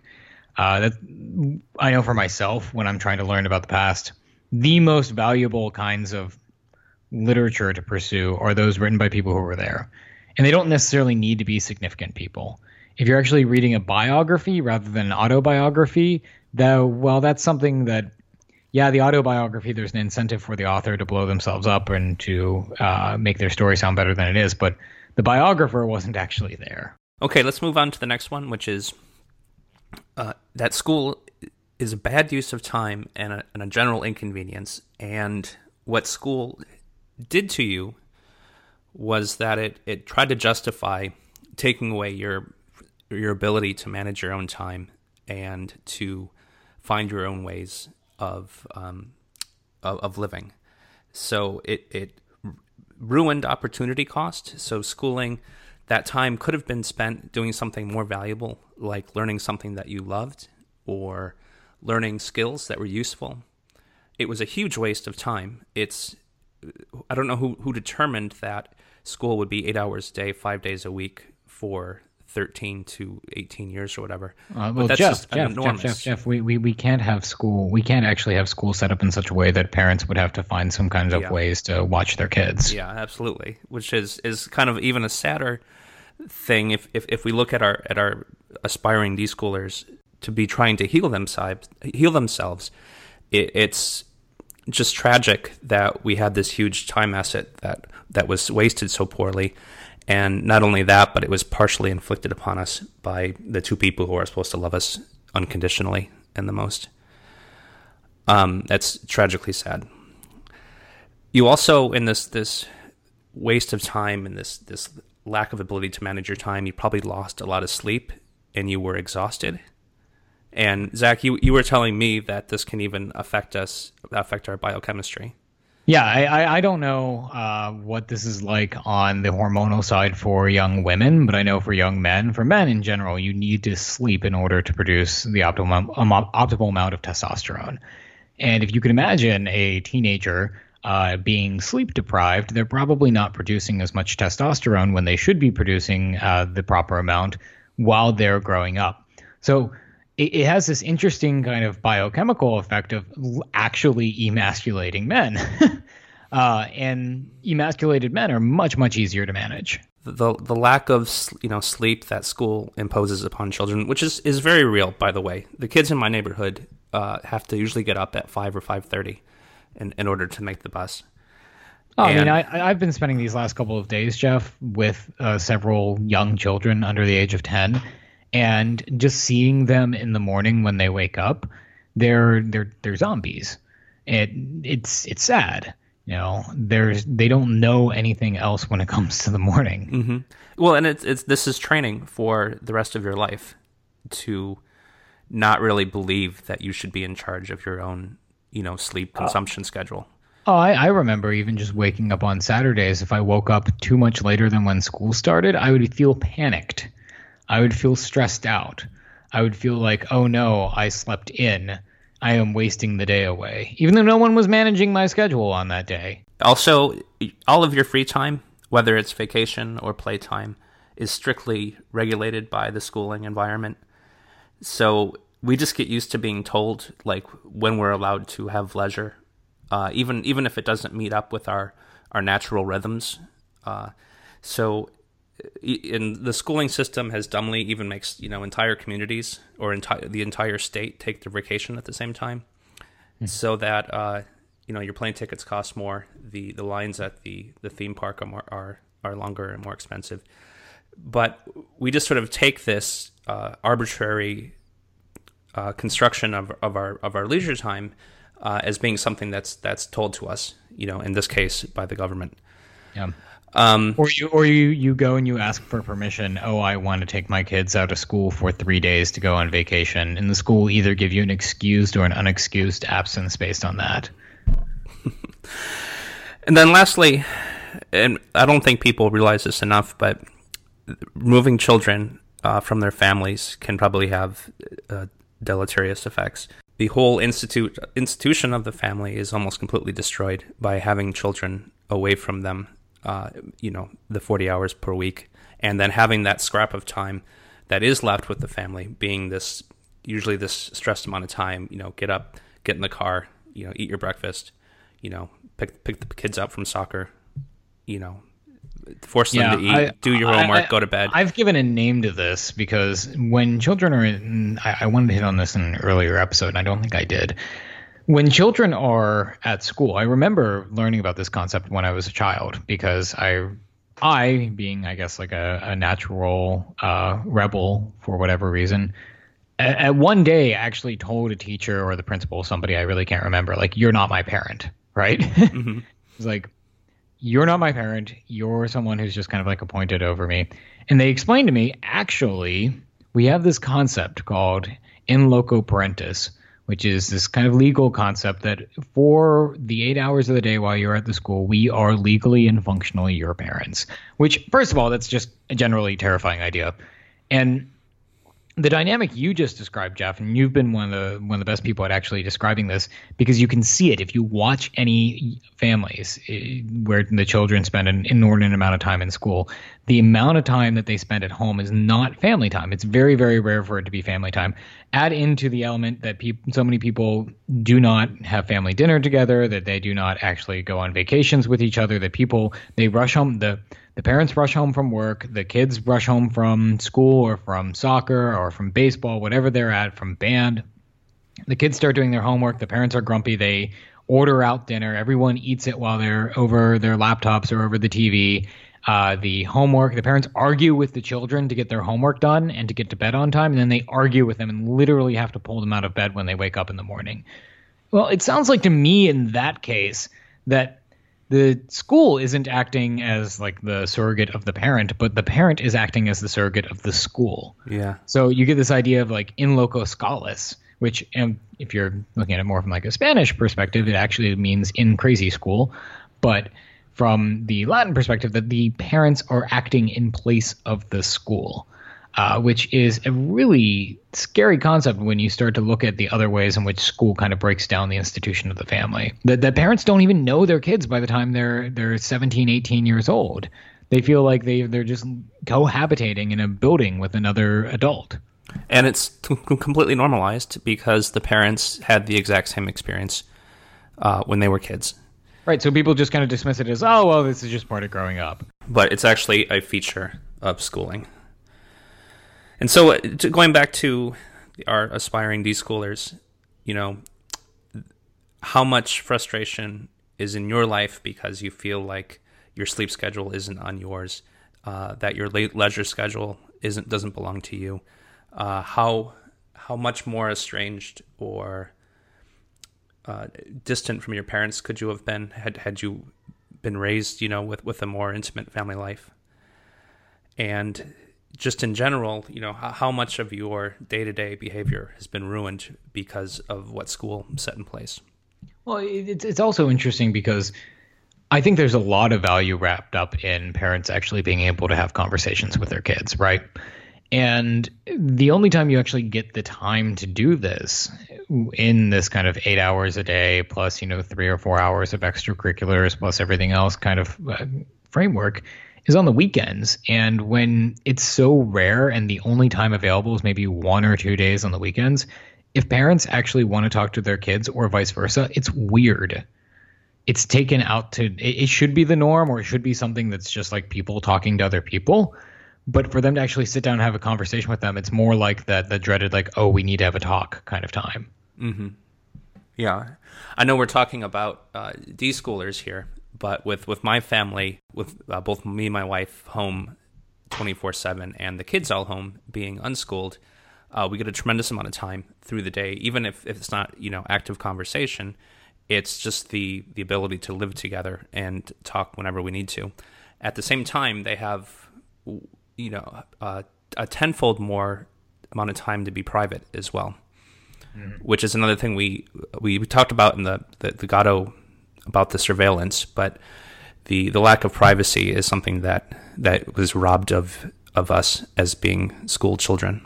Let's move on to sort of what I'm saying, controlled and ruined feelings. This first one, the lack of happiness, seems absolutely criminal to me. And I don't think it's a controversial thing to say that school generally makes kids unhappy. I think it would actually be controversial to a lot of people. Really? Because, yeah, I do. Because if you watch children trudge off to school, yes, they look miserable. But if you talk to a lot of people who are trying to convince themselves that this is something natural that they should be putting their children through, it's usually defended in this kind of like, oh, well, that's where their friends are kind of context, right? Because the time at home or the time in the community or the time in the neighborhood, however you want to define that, has been robbed of its ability to actually provide, or its expectation, the expectation that it will provide the context through which children will actually get to know people and get to become social creatures. Even though if you actually talk to children who don't go to school, they're usually much more capable of talking to adults than children who do go to school. They're going to tell you, well, it's the place where they're allowed to go and they're allowed to see their friends and be happy. So I think we have to take a step back and emphasize the controlled feeling capacity, right? That people don't get to be happy at school in the sense that they get to pursue their passions or they get to pursue their interests at a level of depth that people need to pursue things in order for them to actually be fulfilled. Well, and then I would just like to ask the listeners, were you happy in school? Did you find it to be a place where, happiness was flourished and your happiness was taken into account? The other side of this, what I'm saying, lack of happiness, is boredom. And boredom might be one of the worst features imposed upon children at school, in my opinion. Well, because when people are bored, there's a couple really bad things that arise from that. One is if they're bored and they're constricted, right? Like as they are in school. Imagine a child sitting at a desk in a row of desks in a classroom, just like daydreaming, right? They're not actually able to go pick something up and explore the thing that they're thinking about. They might be doodling, right? And some teachers will actually punish children if they are daydreaming or doodling or doing something other than the classwork during the amount of time that the class is given. So the boredom is, on one hand, it's particularly nefarious because it's this kind of constricted boredom where people aren't able to go pursue things that they find interesting. I've talked to a number of people who told me that one of the most valuable tools for them is to induce their own kind of boredom, right? For them to go for a walk or to just have some time alone, because then an idea hits them. They're able to start writing about the idea. Maybe they leave a note to themselves. They start working on it. Children aren't able to do that, not as a function of them being children, but they're not able to do it as a function of them being stuck in this controlled environment. On the other hand, it's also a really shallow kind of boredom because there's so much stimulation throughout the day on like a macro view, going class to class every 39 minutes as the bell rings, having to raise their hands, stand up, sit down, having all this kind of stimulation in and out of them, that they don't learn how to engage in that productive boredom that I just talked about. Mm-hmm. It's this very kind of I think it's a rather existentially deadening kind of boredom, more like an ennui. It's like, oh well, I'm bored. My life has no purpose. Nothing that I can pursue right now. So even with boredom being endemic, there's also stress. So the entire system of grades and motivations can create a tremendous amount of stress for some children. And I think going back to what I just said, it is this sense of ennui. There's this weird existential dread associated with it. It's kind of the Sisyphusians pushing the rock up the side of the mountain just to see it roll back to the bottom again, and doing that over and over, day in and day out. I know as a child, I was fortunate to have a couple people who, one, provided outlets to me, even in the school. Like I noted before, I had a teacher who I could just go to her room as a child, and it was essentially like free reign for me to explore anything that I was interested in. I was very, very fortunate in that regard. But at the same time, I also had people who pointed me to, like, okay, if you do well in school, they're going to A, leave you alone, and B, like, maybe you'll be able to get something at the end of the tunnel. A lot of kids don't have that. They either don't have somebody pointing that out to them, or they don't have their interests just don't align with that like mine did. And I still think like there's a large amount of deschooling that I need to do to myself.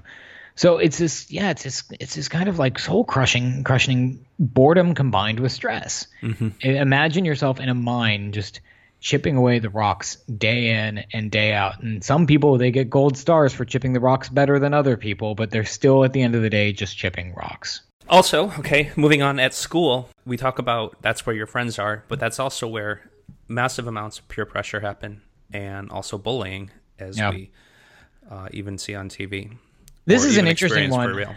This is an interesting one to me because a lot of people will point to, like, you will point out that bullying primarily happens in the school context, and on top of that, it primarily happens in the age stratified school context, right?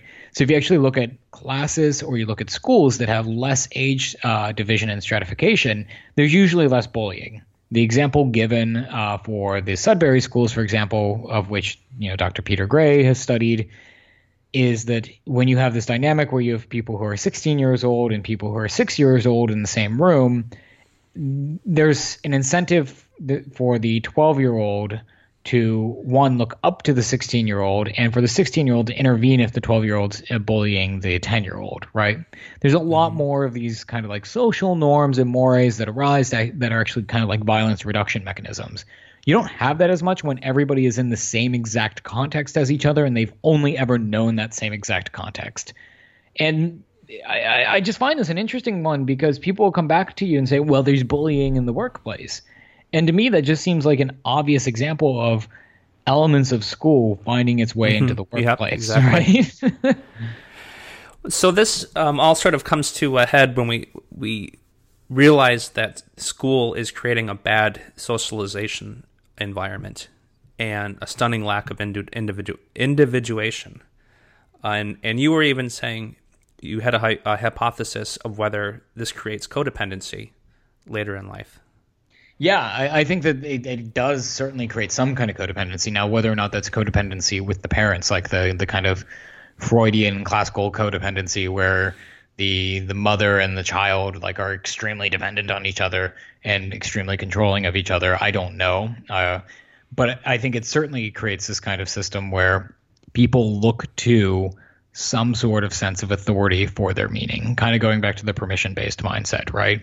Mm-hmm. If you never actually have the opportunity to be your own person, separate from your company, separate from your business, separate from your military, your country, separate from your school, you're not going to actually develop that sense of individuation, which people then look to these institutions. And sometimes, as we learned during the Great Recession, those institutions break apart. Like I know people very well personally who they identified their entire selves with their companies, and their companies either totally broke apart or just laid them off.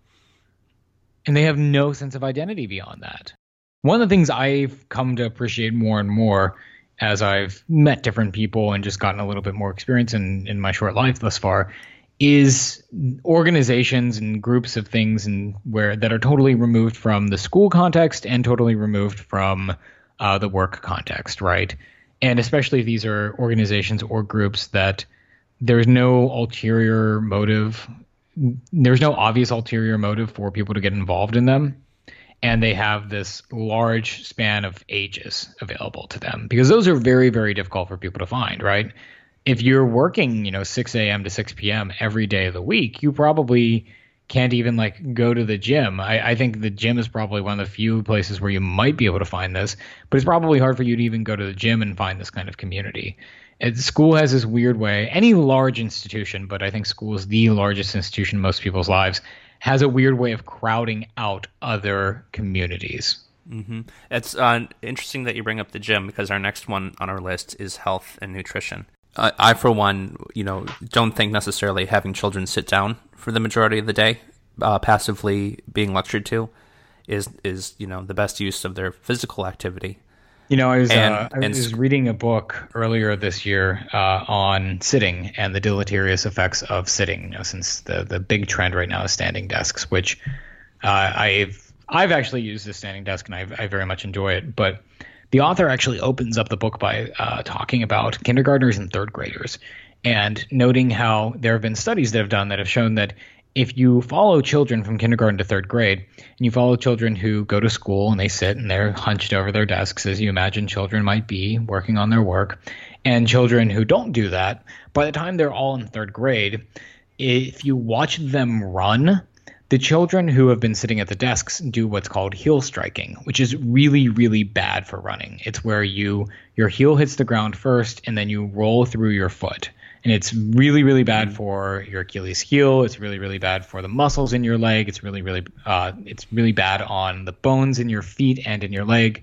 And the children who have been not sitting, they don't necessarily need to be standing, but the children who have been not sitting, they run how you're supposed to run, which is with the ball of your foot hitting the ground first.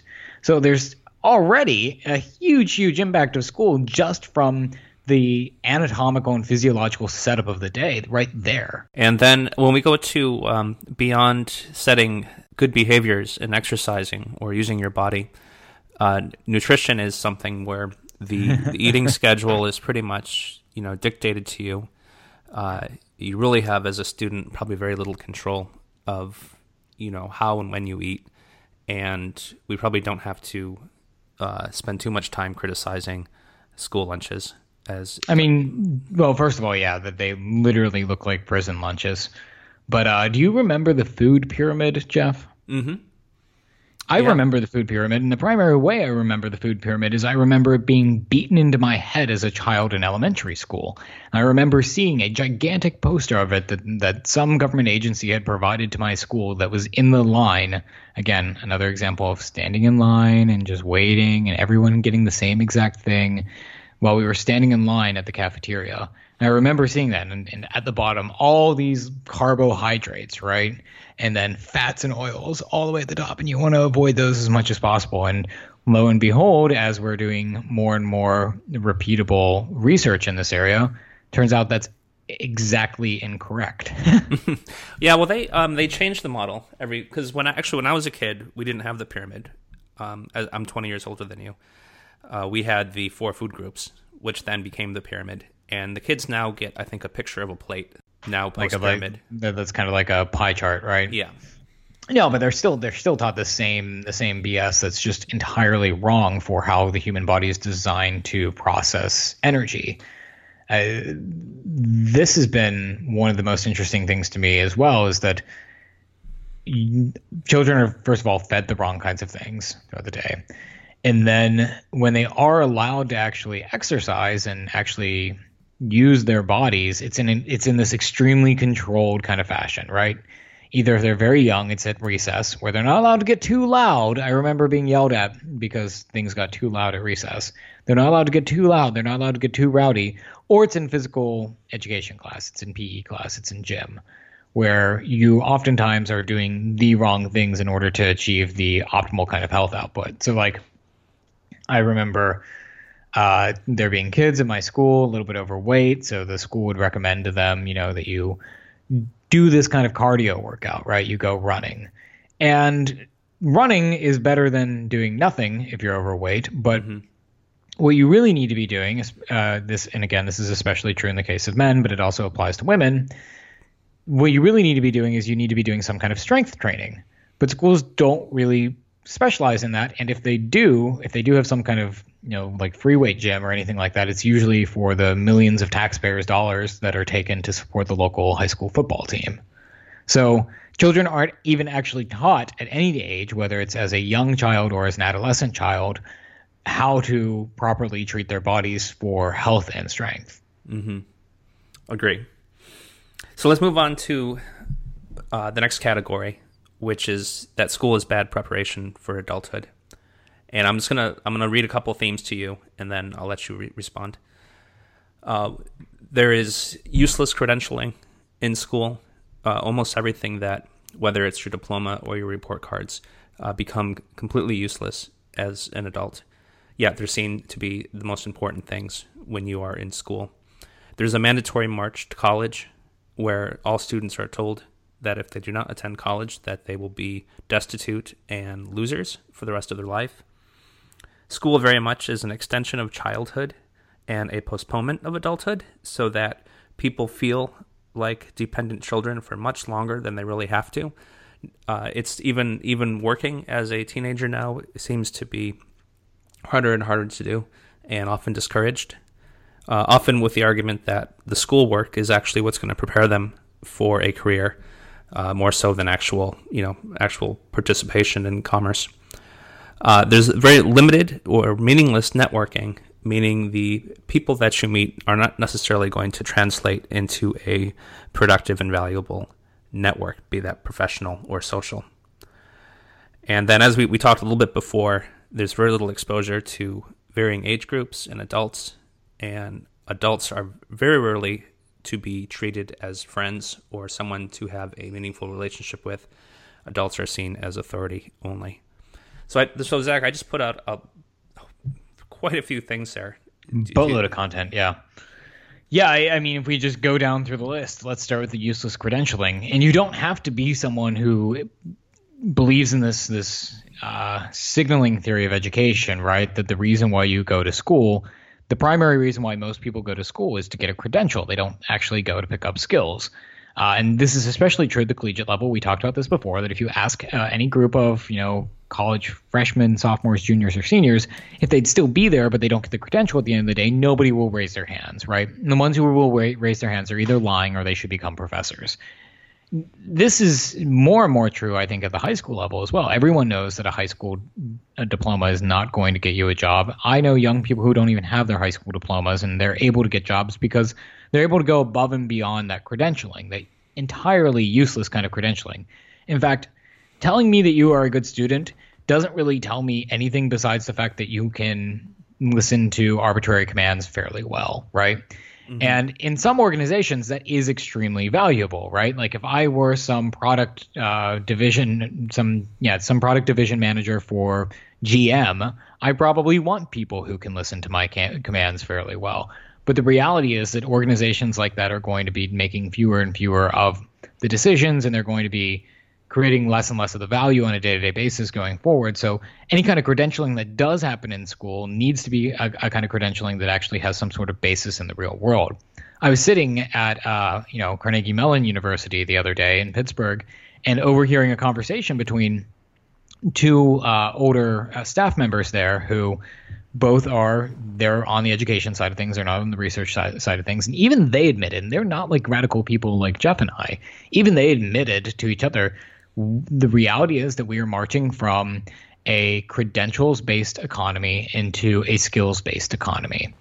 And the number of people I know who have been able to land jobs because if they have a credential, what the credential shows is that they actually know a skill, is much greater than the people I know who are able to land jobs because they say, oh, I have a degree. The number of resumes or cover letters I've read where people say, I should be hired for this job because I have a marketing degree is unfortunately fairly high, but the number of those people who are actually hired is very, very low. And you've done hiring, Jeff. You can testify to this. Yeah, we've actually removed our years ago we removed the requirement for a college degree because it really taught us nothing about the potential employee. Yeah, and I mean, I guess in this whole discussion here, we've already gotten the mandatory march to college. if that college degree, if that college credential does actually signal that the skills that you know, then and if it is the best way of you getting those skills, then great, go pursue it. I would bet you 99% of time, 99 times out of 100, 99% of the time, that's not going to be the case. But there is this mandatory march to college.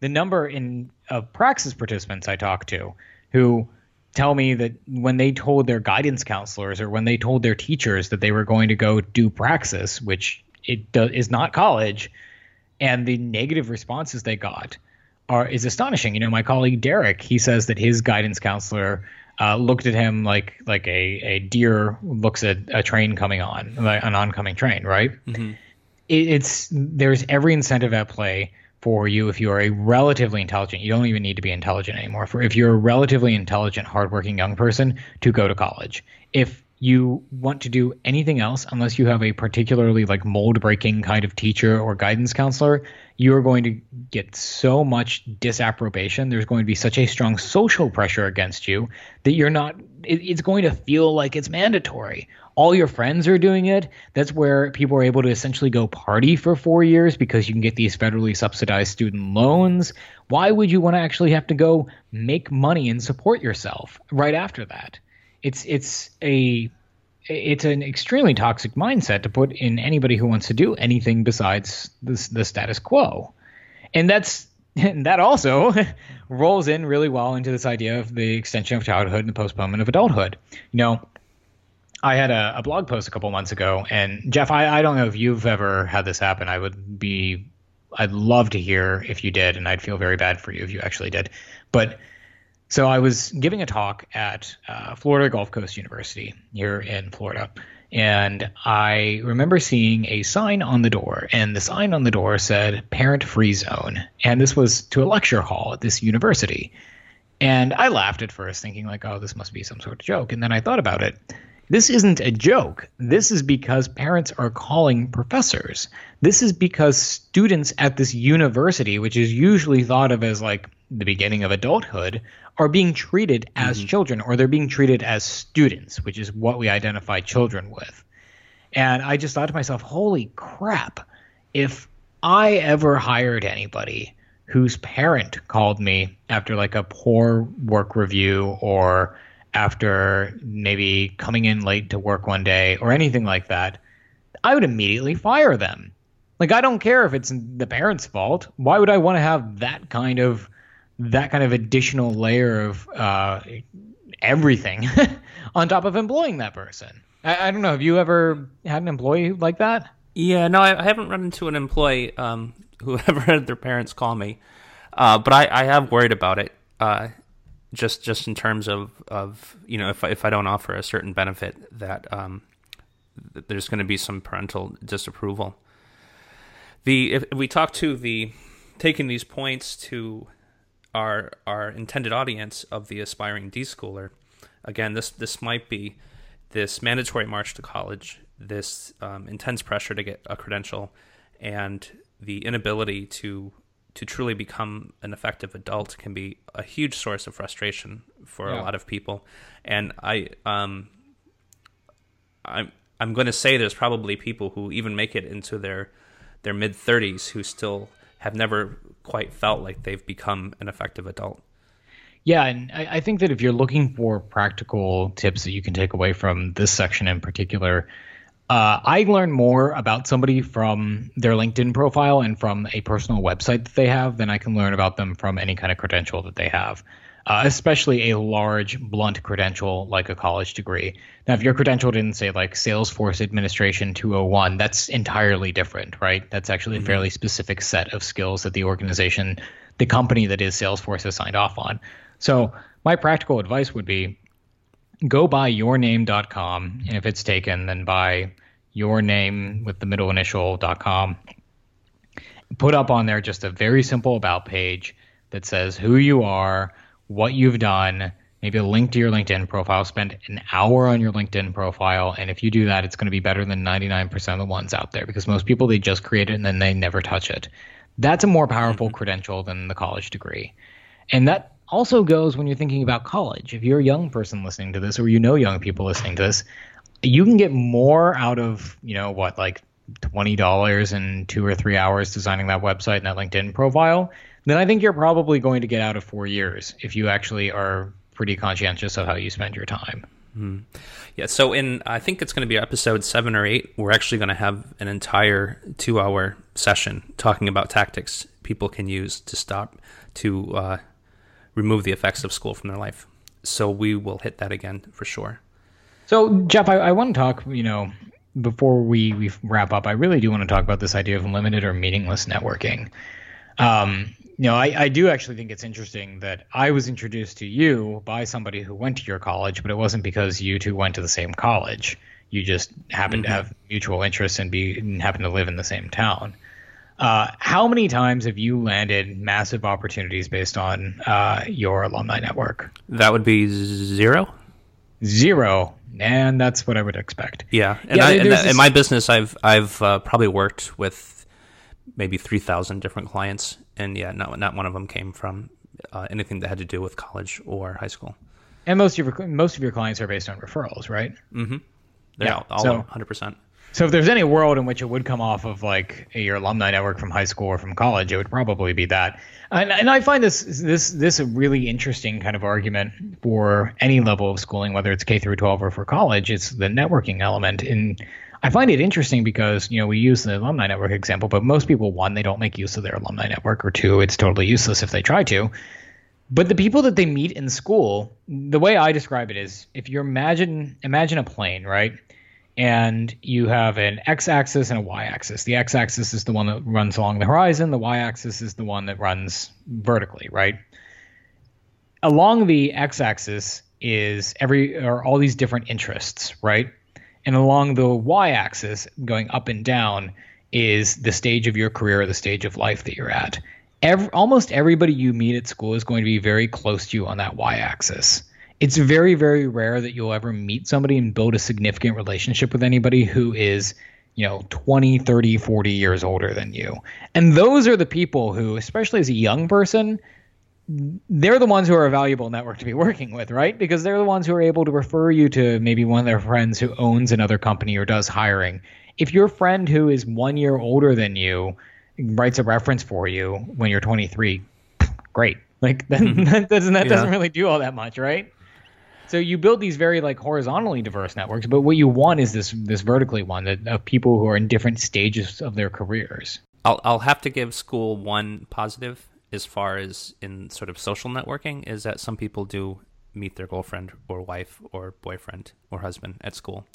Yeah, this kind of idea of assortative mating is a really interesting implication of school. There's a lot of, if you're interested in the kind of inequality analyses out there, which I'm not for the most part, but one of the largest driving factors of kind of these bubbles that people fall into, right? These kind of social bubbles where you really don't know anybody who's outside of a certain pedigree. One of the biggest factors of that is assortative mating, where you go to Princeton, you marry someone from Princeton, all your friends are from Princeton, all your kids will go to Princeton someday. That does happen. And that's really kind of creepy. Yeah, I guess so. Well, it's also, it might be more coincidence than necessarily causation. That you meet your wife at school. I mean, because that's where you happen to be, right, for the entire time. If I immersed myself, and again, I can do this. No one's going to stop me. If I moved to Oakland and Pittsburgh and just went to all the club meetings and sat in on a bunch of the classes at the University of Pittsburgh and Carnegie Mellon, chances are, if I do that for 4 years, at some point I'm going to date somebody who goes to the University of Pittsburgh or Carnegie Mellon. I don't actually need to be enrolled there. Mm-hmm. It's just me immersing myself around those people. Okay, cool. So we have two more subjects to finish up our what schooling did to you. And some of these might have a pretty significant impact on your day-to-day life. And the first one is, did school make you poor? Did it limit your ability to earn? And did it ruin a potential healthy relationship with commerce? And my thought is absolutely. The last place you're going to learn anything about, working, productivity, value generation, commerce, capitalism, business, etc., is within school. And that's sort of by design, because you're going to be instructed by people who have never engaged in those activities themselves. And overall, this is one of the most underserved, underdiscussed topics within school, of both in the sense of useful skills on how to make money and how to be a productive part of commerce, as well as sort of a philosophical one too, that even tends to vilify the idea of working in commerce and markets.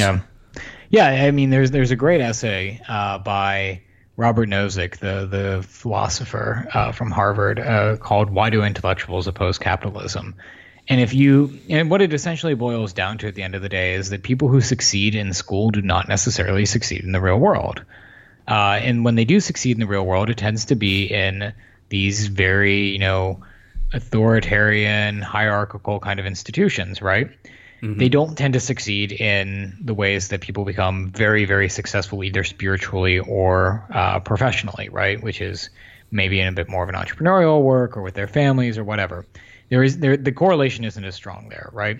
So these people are people who kind of understand, hey, I did really well in school, or hey, I know this subject really well, but they don't actually become millionaires from it, and that can cause them to have a sort of contempt towards the system that is arranged that kind of way.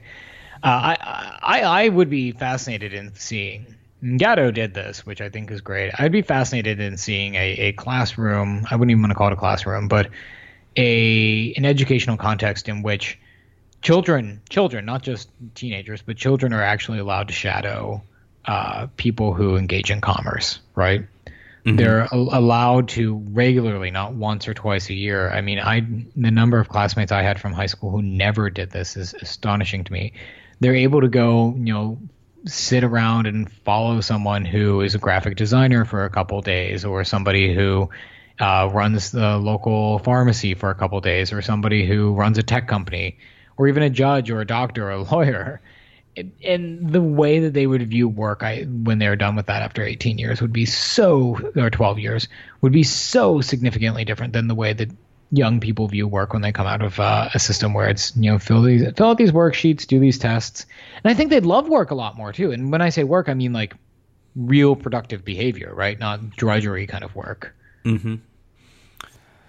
Yeah. So going back to, as we talk to our intended audience of aspiring D-schoolers, your actual relationship with commerce and your ability to earn income may have seriously been restricted by your schooling. So if you are having frustration with your ability to be valuable, to create wealth, and to even your relationship with work itself, whether you do view it as drudgery or you view it as something to be embraced, because it has value and it has vibrance. All of this could very well be linked to your schooling. The people who come out too, who they know if they learn X, Y, or Z things that they can change careers, or they can launch their own company or something like that, but they figure, oh, I'm done with school, it's too late for me, is really depressing. The reality is people can learn, they can learn well. There's this myth that you can only learn really well up until like the age of 22 or 25 or whatever. I've heard varying numbers on this. The reality is that people can learn at any age. They just need reasons to learn. They need strong enough reasons, and they need to not have these kind of debilitating or disempowering beliefs that they have, which I think that the idea that school is where you learn and school is where you prepare for the real world, even though it does an astonishingly bad job of preparing you for the real world, is a really disempowering belief, because you can do that anywhere. Once you realize it, it's really, really empowering, because you can realize, there's a lot of sadness to a lot of this stuff, and I don't want to get too caught up in the kind of depressing elements of this, because one, that doesn't really help anybody without them actually taking action on it, and two, it's really, really empowering when you realize, hey, maybe a lot of the time I spent in school actually wasn't what was preparing me for the real world. Maybe it was actually the other things I did. That's more likely to make you engage in those other things that you did, and I think put you forward, put your best foot forward professionally familially, socially, intellectually. We were talking about the mandatory march to college, and one of the flip sides of the mandatory march to college is the march to war. The last thing is that the whole career of soldiering, I think, really needs to be supported by school to have it work, because the idea of becoming a soldier to sign up for a small salary to shoot people and be shot at can only seem enticing to someone who has been indoctrinated from the schooling system, and then who has that constant threat of, hey, you're not going to go to college, you can't be a loser, unemployed, stinker for your whole life. And so I don't even think, I'm not sure how even viable the military would be without the school system. Well, this is an interesting ethical issue. Is the military largely recruits, when they've been through this kind of system, even though they shouldn't be thought of as kids, they're essentially kids. The people who are recruited to join the military in large swaths. I mean, military recruiters will go and they'll hang out outside of high schools, and sometimes actually come into them, right? And if someone's going to join the military for whatever reason they're going to join it, I'll leave that up to them. That's fine. But I think that they should be people who are trusted to make other kinds of decisions in their lives. There's this really weird infantilizing dynamic with young adults, or old adolescents, if you want to think of them that way, where they're not even allowed to think of what they want to do with their career. They're not allowed to think of if they want to be trusted to have a beer or to have a cigarette or do any of these number of things. But they are allowed to sign up and into this massive commitment that is joining the military. And, I think that school does certainly put those incentives in place. It's a system where if you do really well in it, maybe you do really well in it intellectually, maybe you do really well in it physically, what have you, you're going to be funneled into one of a number of systems. And again, I don't mean this at all to sound nefarious. If you are the designer of a system where you have these large industrial interests, you have these large defense interests, where you have these large gubernatorial interests as well, you are going to want some kind of feeder like this. I mean, I'll tell you, for us with Praxis, we love finding organizations that are more likely to have people who are open to what we do, right? So we like going to homeschooling conferences and talking to homeschoolers, because they're more likely to think that, hey, this is kind of a cool thing that you're doing. If I were a central planner, or I were somebody who had their incentives lined up with the school system we have today, of course I would take advantage of that. Mm-hmm. Yeah. It's just something to be really, really cognizant of. And I'm not saying if you're homeschooled, you'll never join the military, or vice versa, but because I've met plenty of people who have. And I've also met a lot of people, Jeff, who they've joined the military and they've come out and they've had radically different views on how society ought to work after spending just a couple years in there. Well, so to wrap up, we just spent over 2 hours just completely explaining to hopefully everyone how much damage that schooling has done to people. From everything from their sleep schedules to their emotional dependency to what they learned to how they view the world to how they have relationships with their family. Is there really any hope for anybody? It feels like the schooling system has so thoroughly ruined every single person that there really is no hope for happiness or flourishing in the future. And that's where we end the podcast, right there. No, there absolutely is. I mean, Jeff, you and I have gone through this system, and we are engaged in activities and exercises, for lack of a better word, every day that kind of helps us be cognizant of this process of deschooling and how it positively affects us. I think that since I began the conscious system of deschooling, of falling back in love with learning and understanding how that learning makes me a better person and makes me more valuable to my friends and my colleagues and my community, if you want to call that deschooling, that it very well may be, that has been one of the most powerful steps that I've taken. since leaving school. And I think that anybody can do this, whether they're a parent, whether they're currently a student, if they're in school. Sometimes you don't get a choice. Oftentimes you don't get a choice. Or if there's somebody who is just listening to what we've been talking about and they're like, man, yeah, exactly. I understand that useless credentialing. I understand the health and nutrition effects that school has on me. I think it was largely a waste of time. There is hope. Thank you for joining us. You can share this podcast and learn more by going to www.deschoolyourself.com. You may promote this series by rating or reviewing it on iTunes. Host Zachary Slayback is the author of the book, The End of School.